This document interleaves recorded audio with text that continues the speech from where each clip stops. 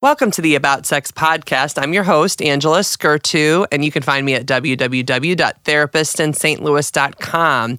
And this is the About Sex podcast. With me today is Courtney Brame, founder and podcast host of Something Positive for Positive People, a podcast that started as a suicide prevention resource for people navigating a herpes diagnosis.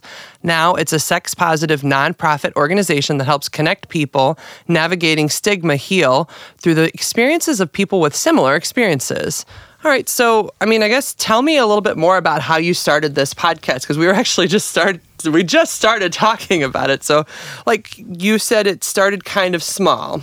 Yeah, so you can feel free to cut me off whenever. No, you do your thing. If you let me talk, I would, this episode time will run out if you let me. But, so I was diagnosed with genital HSV type 2, herpes simplex virus, which is primarily genital herpes. I'm on the 8th year, so exactly when it was kind of escapes me. But after my diagnosis, I just navigated the world, my own. What kind of happened? Because, a lot of times when people, herpes has a lot of stigma and values behind it. And so what happened for you? What was that like? So for me, when I was diagnosed, I went to urgent care, which is just like a mini doctor who I can go into, get seen and get treated and go on about my business. After the diagnosis, I went home and started to figure out, who else did I give this to? That was kind of my first reaction. So the most recent partners I reached out to, and all of them said that they didn't have herpes or they didn't have any symptoms. Now, after that, I didn't have anyone to point the finger at, so it was just a matter of, all right, well, that's good. No one else got it, but shit, now I got to deal with this. Yeah, and where did it come from? Just for side notes, if ever you do find out you have herpes, what you did was right. You're supposed to contact all your partners. It's good if your partners still go and get themselves checked, because you can have herpes, you can be a carrier of herpes, but not have any symptoms. And so even if they don't have symptoms, some of those partners still could have had herpes. You don't know. Right. And even then, I think it's important to note here that getting tested for herpes without any symptoms is a complicated process for a number of reasons. Throughout the podcast recordings that I've done, I found that there are people whose providers chose not to test them, or they give them information saying, well, if you don't have any symptoms, then you're good, just use condoms. And I learned that even using condoms, that doesn't protect you from being exposed to genital herpes. So there are those kinds of barriers in place that keep people from being able to get tested even. And for whatever other reasons that the CDC advises against herpes testing if there are no symptoms. Interesting. Okay. Well, so continue with your story. You found out, and I know we'll bunny trail a lot, but I also want people to learn, get educated. It's a thing. All right. So 5 years after my diagnosis, I discovered that there were online dating sites for people who were positive for STI. So I got on there, and to me, I was excited. It was like, wow, the hardest part about dating for me at that point in time was having to have this conversation with people. What was it like having the conversation? Hard. How did you figure that out? The very first, one of my first disclosures was actually really positive, actually. So one of my partners at the time, she actually knew someone who had genital herpes as well. So she had an understanding of it. She knew about the stigma. She knew about outbreaks. And these were all things that I had no idea about prior to my own diagnosis. So she was way ahead of the curve. And we took our precautions. I wouldn't have sex during an outbreak, obviously. And we used barriers. It's the risk. Correct. Okay. And then the second part of that question, I think after that disclosure, I hadn't had to disclose for a while.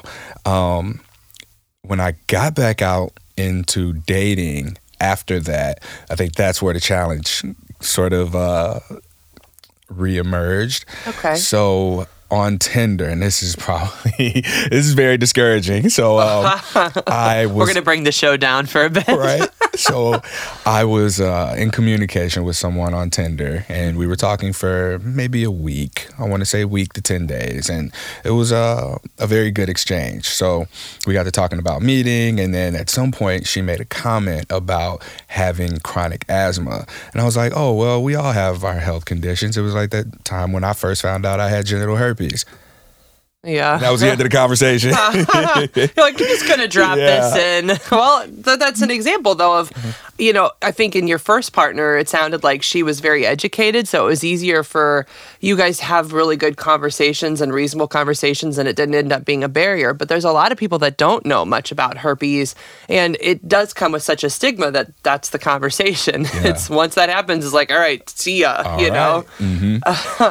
So then you will fast forward. You said you found these dating websites for people with herpes. Yeah. So once I got on there, it just removed the overthinking that I would do about when am I going to disclose? How am I going to disclose? What's the best time to do so? And it allowed for me to just be myself. Mm-hmm. And in that space, it was just a matter of like connecting with people and having conversations, getting to know one another.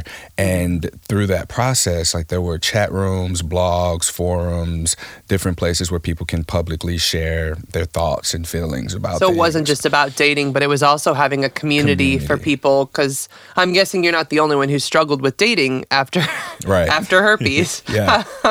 And so I saw a number of times where people were like, wanting to end their lives, and just due to being so hopeless and finding people. And it's just like, well, the hardest part to me at least was having to have the conversation about disclosure with someone. But these were people who, even in this space now, having a community, having support, having people who they didn't necessarily have to worry about rejecting them for herpes specifically, we're still talking about wanting to end their lives after their diagnosis. So at the time, I try and reach out and just be like, hey, it's not that bad. And I've come to learn, one of the worst things that you can say to someone who's dealing with suicide ideation. So over time, I will say that I began to connect with more people who kind of felt the way that I did, like wanting to help the people who were struggling with suicide ideation.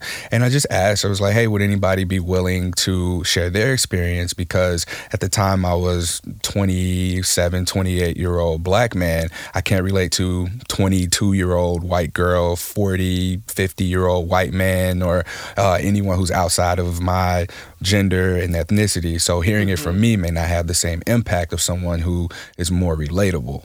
I see. So what common things did you find across people?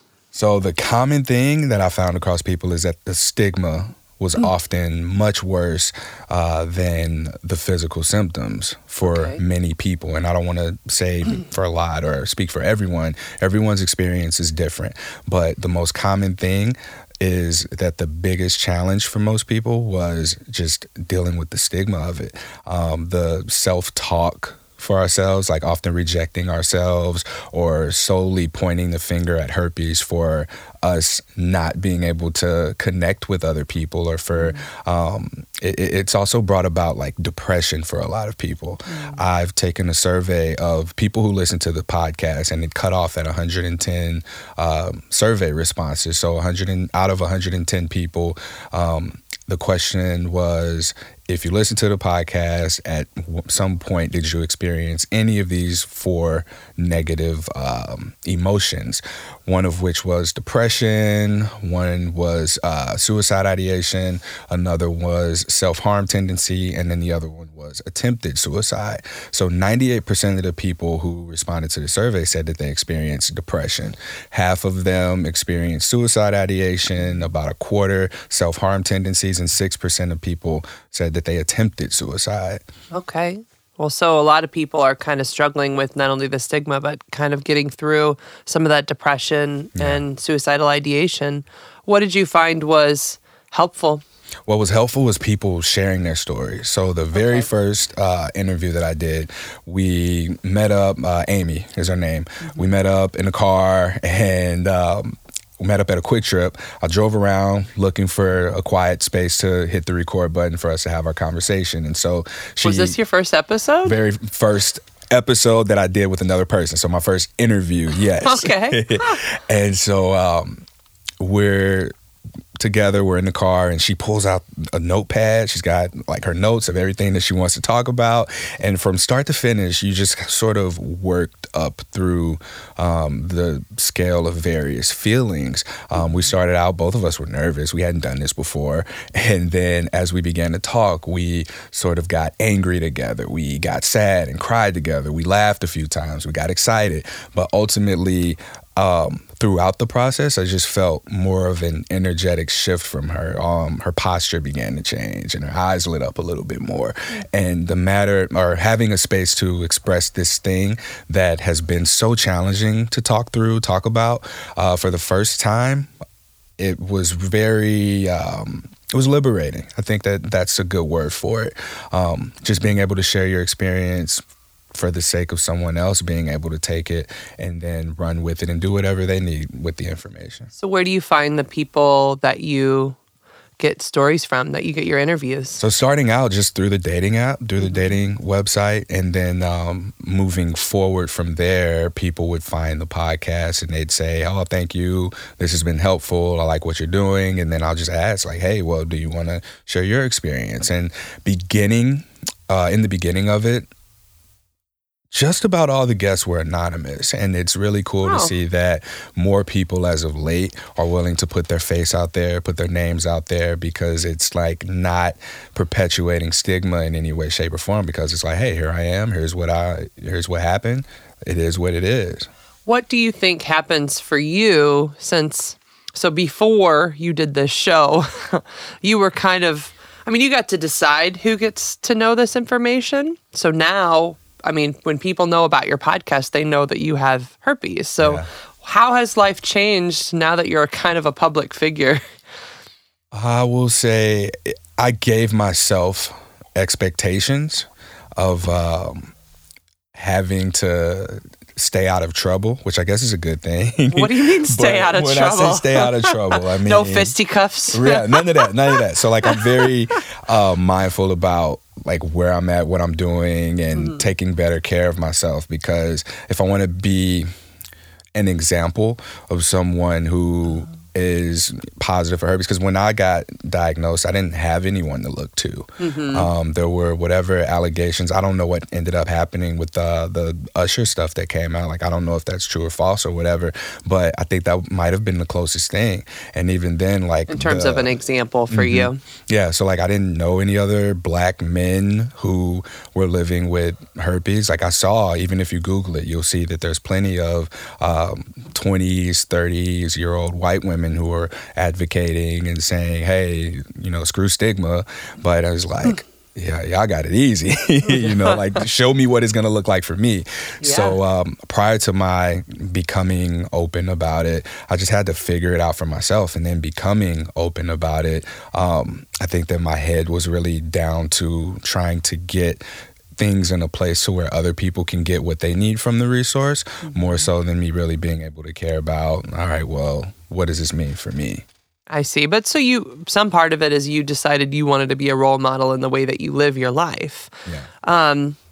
Does it change how you make decisions then? Yes. Okay. Especially, I like the response. It's like, 1, 2, 3, you're right. I do change. Tell me about that. I'll say as far as dating goes, because now I have people approach me from a very dark place, a very vulnerable position. So you're in a position of power. Yeah. That's a good way of looking at it. Interesting. Okay. But to a lot of people, there's a power dynamic for sure. Sometimes people reach out to me and they're like, oh my God, I just got diagnosed and found your podcast. Thank you for doing what you're doing. Then there's, oh my God, I just got diagnosed and I want to kill myself. Like, F this, I don't want to deal with it. And then there's, oh, you have herpes too? Okay. You know, like that's kind of happened as well. So in terms of decision making, I have to point people in the right direction of where they need to go. If someone needs resources, I want to make sure to get them to the right resources. And as of now, I typically refer people to episodes of the podcast, or I'll refer them to someone else who's in the public space of herpes advocacy or activism, so that they have more information, because I don't focus on the statistics or the numbers at all. I focus on the experiences, because the numbers, they just change depending on language, and there's no consistent language across the board. Which I kind of want to put in a word for why I think the doctors aren't testing if you're not showing symptoms, is the stigma that quite a few people live with herpes unknown for many years. It can be latent or dormant. Or you can be a carrier but not be the kind of person that will have symptoms. So if you can live without the stigma, for some people, I think it's better for them than getting the test. And then that changes, like for some of these people you're describing, it changes their entire life. And so I believe that is one piece of why doctors are trying not, like if you're not outbreaking, you're not having symptoms, you're at lower risk for transmitting the disease as long as people are engaging in safe sex, then sometimes I think in that case, that's the mindset, is maybe it's better not to get this diagnosis. And then now you have to learn to live with this stigma that, I mean, well, tell me about this, because you are living with herpes. So what are the symptoms like? You know, some people have no idea. So I consider myself to be lucky in terms of outbreaks. I had my first outbreak, and then I found that some of the triggers for other people don't apply to me. So some people say chocolate, peanut butter. There's a arginine, I believe. I don't know if that's how you pronounce it, but I've seen it in writing all the time. And that's something that's in like a lot of protein supplements. These are things that have been proven to trigger outbreaks. So one of the first things that I Googled was how to manage herpes, because I thought that I was going to have a permanent outbreak, and that was just what my genitals were going to look like for the rest of my life. And then when I found out, these things go away, they come and go. And you can manage how often they outbreak. Well, I wouldn't say like how often, but you can just manage like if it happens. Like there are preventive measures that you can take, which is just simply taking care of yourself, like diet, exercise, stress management, nutrition. I don't like to say diet. Nutrition. Diet freaks people out, and a lot of people are struggling with nutrition and movement, really. So what it did for me was taught me to manage my stress. I got a personal trainer, and I utilized my personal trainer for a while. He taught me how to eat, and I got back into working out. And so I kept outbreaks away until I moved out, and I moved down to Texas. I was there for a few years, and I had gotten fired from a job. That was a very stressful situation. So I felt maybe there was something coming on. And what I would do in that case is just take the medication. And the way that I describe the sensation of knowing if an outbreak is coming is like, let's say a mosquito bites you, and you like slap and you scratch, and there's like a sensation that follows scratching the itch for a few seconds. That's what it feels like for me whenever an outbreak is coming on. Now, keep in mind that if I had that feeling, it just happened 2 to 3 times over the last 8 years. Okay. So you've learned kind of how to predict a little bit what it's like and manage it enough with self-care. And most people, would you say, most people who are diagnosed, if they learn that management, they do a pretty decent job of managing outbreaks, as you say? I would say many people. I'm at 121 episodes of the podcast now. So out of those interviews, maybe 80 to 100 have been with people who have herpes, all talking about their different experiences. And these seem to be the common denominators of people really just slowing down and prioritizing taking care of themselves more than anything else. I think that a common thing prior to that is like a lack of self-awareness more than anything. And with a herpes diagnosis, you now have to take care of yourself. You know, it's more of like a compass for you to guide you in the right direction. So if I have an outbreak, it's like, okay, what is this telling me? Am I needing more sleep? Am I eating terribly? Do I need to take a break from drinking? Like, am I resting? So it gives you an opportunity to really look and see what it is that your body needs. That's really interesting. So I have chronic back and neck pain, and I have to do the exact same thing, which is if I stay on top of my health and exercise, then it stays manageable. It's not like to the point where I'm like, hunchbacking, you know? Yes, that's a term. But you want to prevent that, yeah. But you have to, it seems like when you get one of these lifelong diseases, the people who do well with it, that's what they do. It's just a severe self-care where you're just like, no, I've got to stay on the straight and narrow and take care of myself. But people who don't, they just really, really suffer. And I wonder if that's what's going on with the people who maybe suffer with depression and suicidal ideation. Maybe they didn't have good habits before and they struggled to create those habits afterwards. And I could imagine, with depression and suicidal thoughts, those are very stressful. So you're probably having more outbreaks, which probably is inflaming the cycle. Yeah, definitely. That's a very good way of putting it. Like, they just go hand in hand. It's a vicious cycle. I have outbreaks because I'm stressed about this, and I'm stressed about this because I have outbreaks. Mm-hmm. So what's something for anybody kind of listening in you'd want them to know? You've done a lot of these interviews. You've talked to a lot of people. So what would you want people to know who either don't have herpes or people who maybe were just diagnosed? Yeah. People who don't have herpes, I would really want for them to know that we all know someone at this point with the statistics. We all know someone who has herpes. And the reason that we may not know whether or not we know someone who has herpes is just maybe they don't feel comfortable with sharing that information. And we have to understand that stigma is a real thing. And I want people to know that there are 98% of people who listen to the podcast specifically have at some point experienced depression after a diagnosis. So it's important to just be understanding of that. And for when people are disclosed to, if someone comes to you saying that they're positive, then this is something that's very vulnerable to them. Like, this is an expression of vulnerability. So it's important to allow them to say what it is that they need to say and meet them without any judgment and just hear them out, because we hear herpes and our immediate thoughts prior to my diagnosis, at least, was, when was the last time I heard about herpes? Oh, a comedian made a joke, or someone said something shitty, or it was like, I don't want to get herpes. Only this kind of person gets herpes. And that isn't always the case. Just even from the interviews that I've done, you hear that there are people who followed strict religious beliefs and waited until they got married.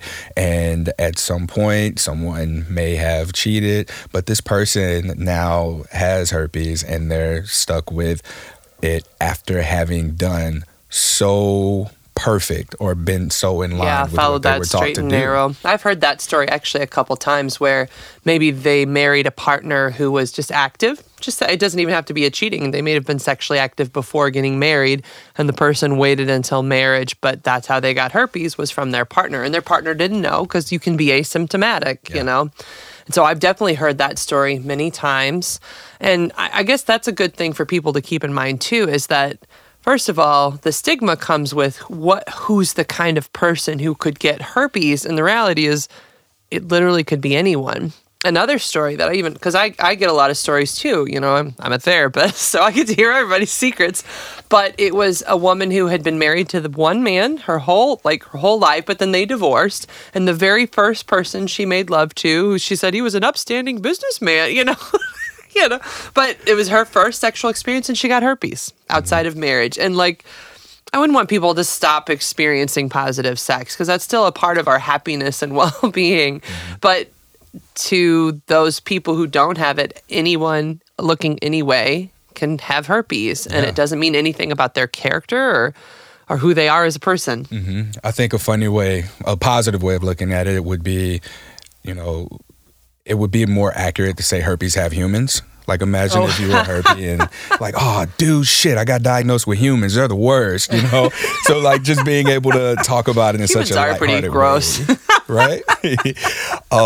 But yeah, what would the human stigma be? They're all divisive. They hate each other and blah, blah, blah, So just and they can never sit down and have a reasonable debate about politics. Never. Never! But yeah, and then for the people who are positive, I would say I would want for them to know the power of community, the power of seeking support, the power of just being able to express it, and what comes after the healing starts.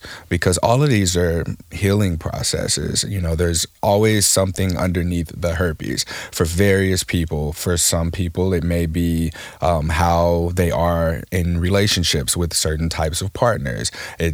For others, there may be some shame associated with sex itself. But one of the most common things that I'm seeing in the interviews that I have with people is that a herpes diagnosis really just comes through and shatters a person's idea of who they are, because our sexuality and our identity are so interconnected that with the positive diagnosis, it's like, shit, who am I now? Well, I could definitely see that. You know, as you were talking, I was really thinking about herpes across the lifespan.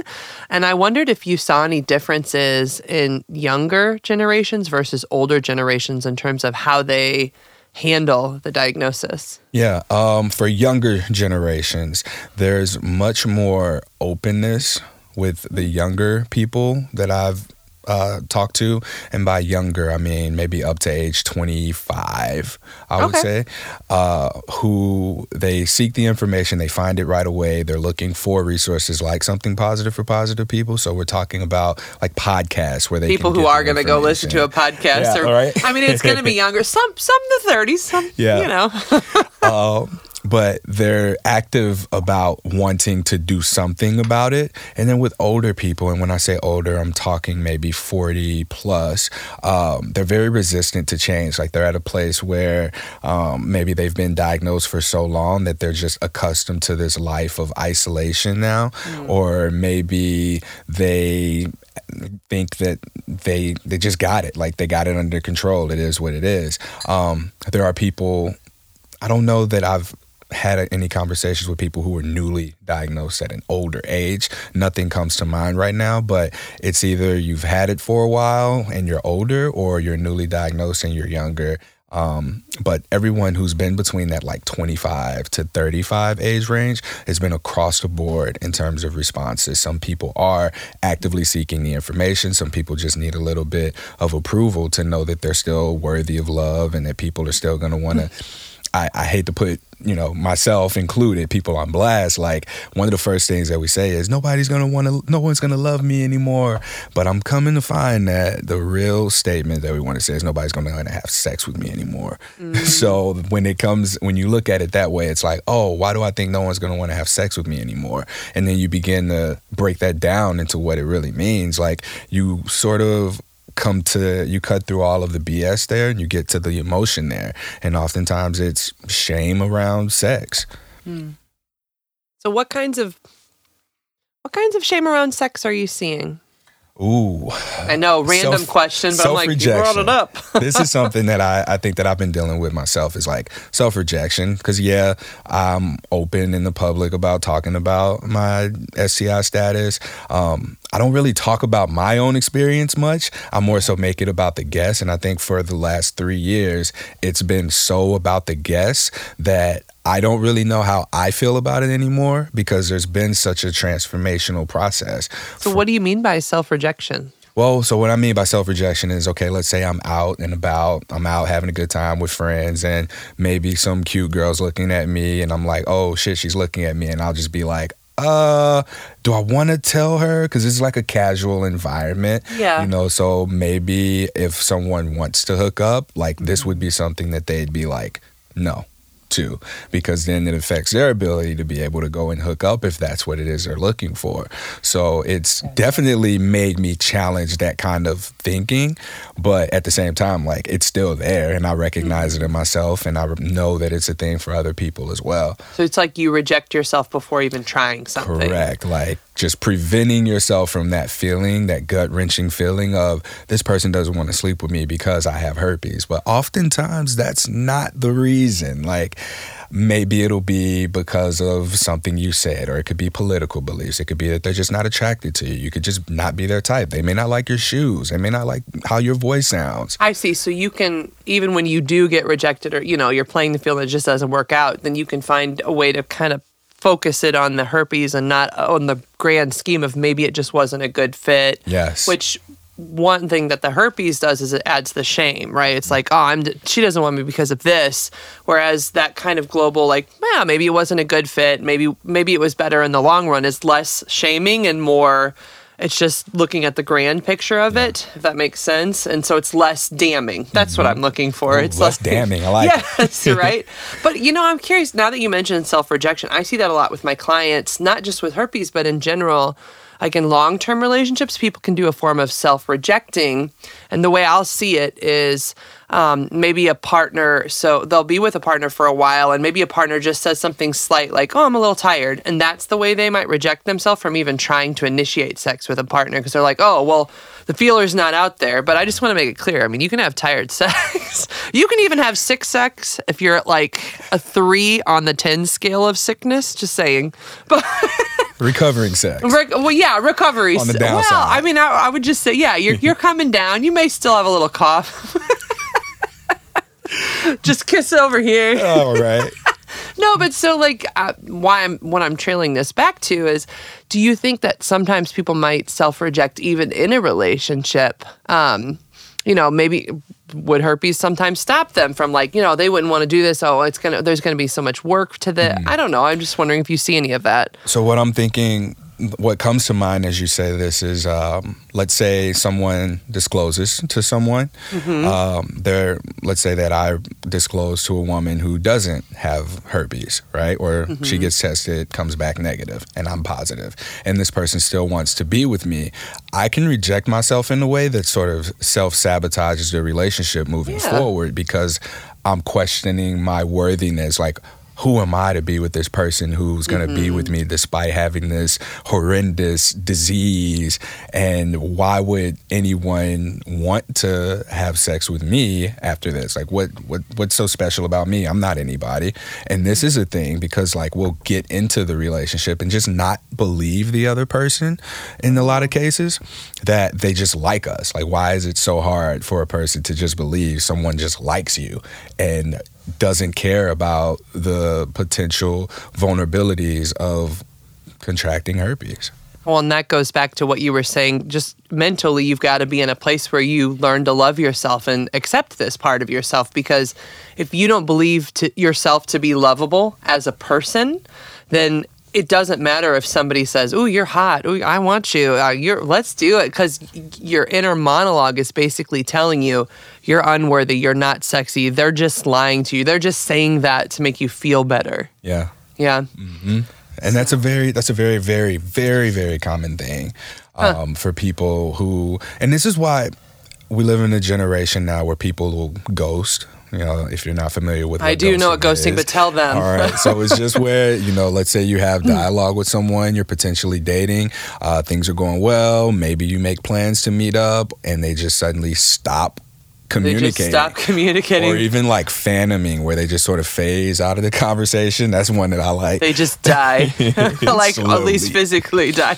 Yeah, but that's another reason that people make ghosts. Like, I know that I've done it in the past with people where it's like, oh, you've presented yourself as a very judgmental person that I don't want to divulge this very personal information to, because if you're judgmental about any of my friends or a situation or a topic of conversation, then you're going to be that way towards me. So I'm just at that point, like, I've shut down. I've decided, all right, well, we're not going to have this conversation. I don't need to see you again or talk to you anymore.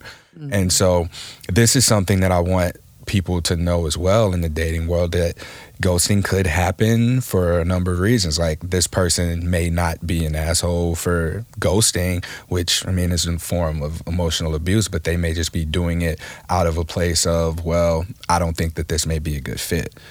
Yeah.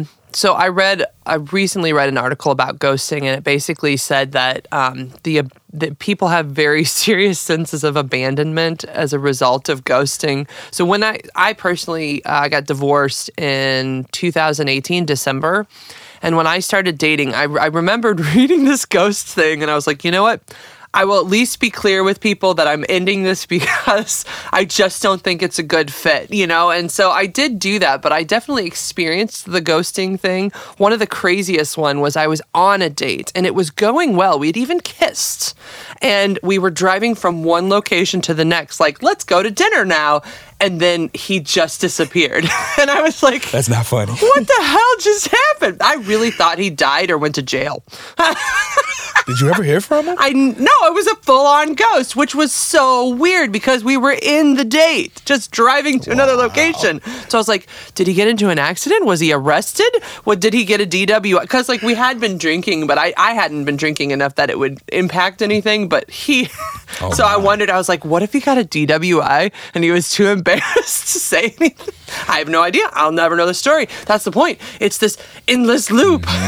So here's, I'm going to blow your mind with this one. So zombieing is a thing. So if you were to suddenly get a text from him that's like, sup, or where you at, what you doing, coming back from the dead like that. Like, so ghosts turn into zombies where they just kind of creep their way back into your life after their situation changes. So maybe he didn't want to risk his other relationship or whatever. Because you never know if somebody, and honestly, the way rejection is probably a good situation. I always tell people, you know, like, it's a good thing to get rejected, especially if it wasn't a good situation, you know? And yeah, it hurts in that time, but it's better to like, if it happened, it probably wasn't meant to be, and it opens you up to like more options. I think the ghosting thing is just, to me personally, it's, I get why people do it, but I think it's just kind of cowardly. And I want people to just say, look, I'm not interested. Go, move on with your life.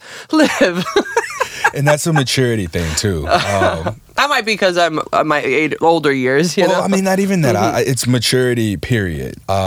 It's a common thing for immature people to just not know how to handle conflict. Or if I were to just be like, I don't think this is a good fit, I don't want to hurt your feelings. So the intention behind ghosting is all across the board. Maybe I don't want to hurt your feelings, or maybe I don't want to be honest. Like, but it is better to, like what you said earlier was, I don't think this is a good fit.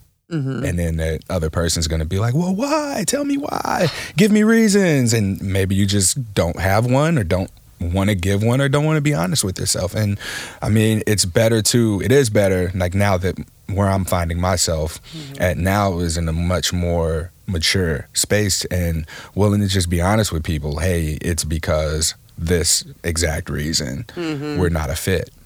Yeah, well, and I just think it's hard too, because, you know, to be fair, when I would do it, some of them would be like, okay, cool, thanks for letting me know. And others would be like, the feeling's mutual. I was like, no, it's not. You liked me. Or just like throw out irrelevant stuff and be like, well, I didn't like you anyway. Like, let's be mature here. Well, you know, everybody, dating is hard for people and rejection is hard for people. All right, so we're towards the end of the podcast. Are there any kind of final thoughts? I don't know, just things I haven't asked you yet about that are important that people should know, or, you know, just like that message that you want people to kind of go home with about your herpes, your podcast. I don't know if I wanted to say about herpes or if I was just like, no, about life. I'll say the podcast, and at this point is at 121 episodes of just different people's experiences, and I touch on my own personal experiences as well. The most important thing I would say is that we have so much misinformation out there in general, specifically about herpes, STIs, and it's important for us to understand that to be the case. Like, there's no right answer. There's no, you know, real honest answer. Like, we just have our different experiences with whatever our circumstances are. And it's important for us to take time to discover what that means for us. It's important for us to be able to know what we're communicating with intention to partners, and being able to do whatever we can to reduce their vulnerabilities to the virus. So speaking from the experience of a person who has herpes, I think that's an important piece there. Seeking support, it's a very liberating thing to be a part of a community of people who just understand, and you can potentially vent, exchange experiences, but that's been the most powerful part of the healing process after your identity has been challenged after having it so interconnected with your sexuality. So I just want to encourage people to do that, like take time to self-examine and look at what it means to you, and often see if there's any lessons that are at the end of the herpy rainbow or whatever. I love the herpy rainbow. Yeah. So Courtney, how do people find you? So you can go to spfpp.org, and that's the website. I have all of my contact information there. On Instagram, I'm at H on my chest, which is like Han my chest, so the letter H, and then O-N my chest, as well as Twitter, Tumblr, Reddit, and then you can like the Facebook page of Something Positive for Positive People. I'm always looking for guests too, so if you're someone who's open to sharing your experience living with an STI, I'm very easy to find and connect with, and we can get together about that. One more thing is that as of late, the podcast has now become a nonprofit that is aiming to serve stigmatized communities in general. Just given a lot of the discussions that have come up have been around mental health, the public health field, sex education, sex positivity, and social justice issues as well. So you'll hear a lot of that in the episodes, but what we're working to do is support as many as possible stigmatized communities through navigating their own healing processes. Excellent. Thank you so much, Courtney, for joining me today. And of course, I'm Angela Skirtu. This has been www.aboutsexpodcast.com. And you can also find me as a therapist, if you like, at www.therapistsinstlouis.com. Thank you, everybody, for joining us, and stay kinky, St. Louis.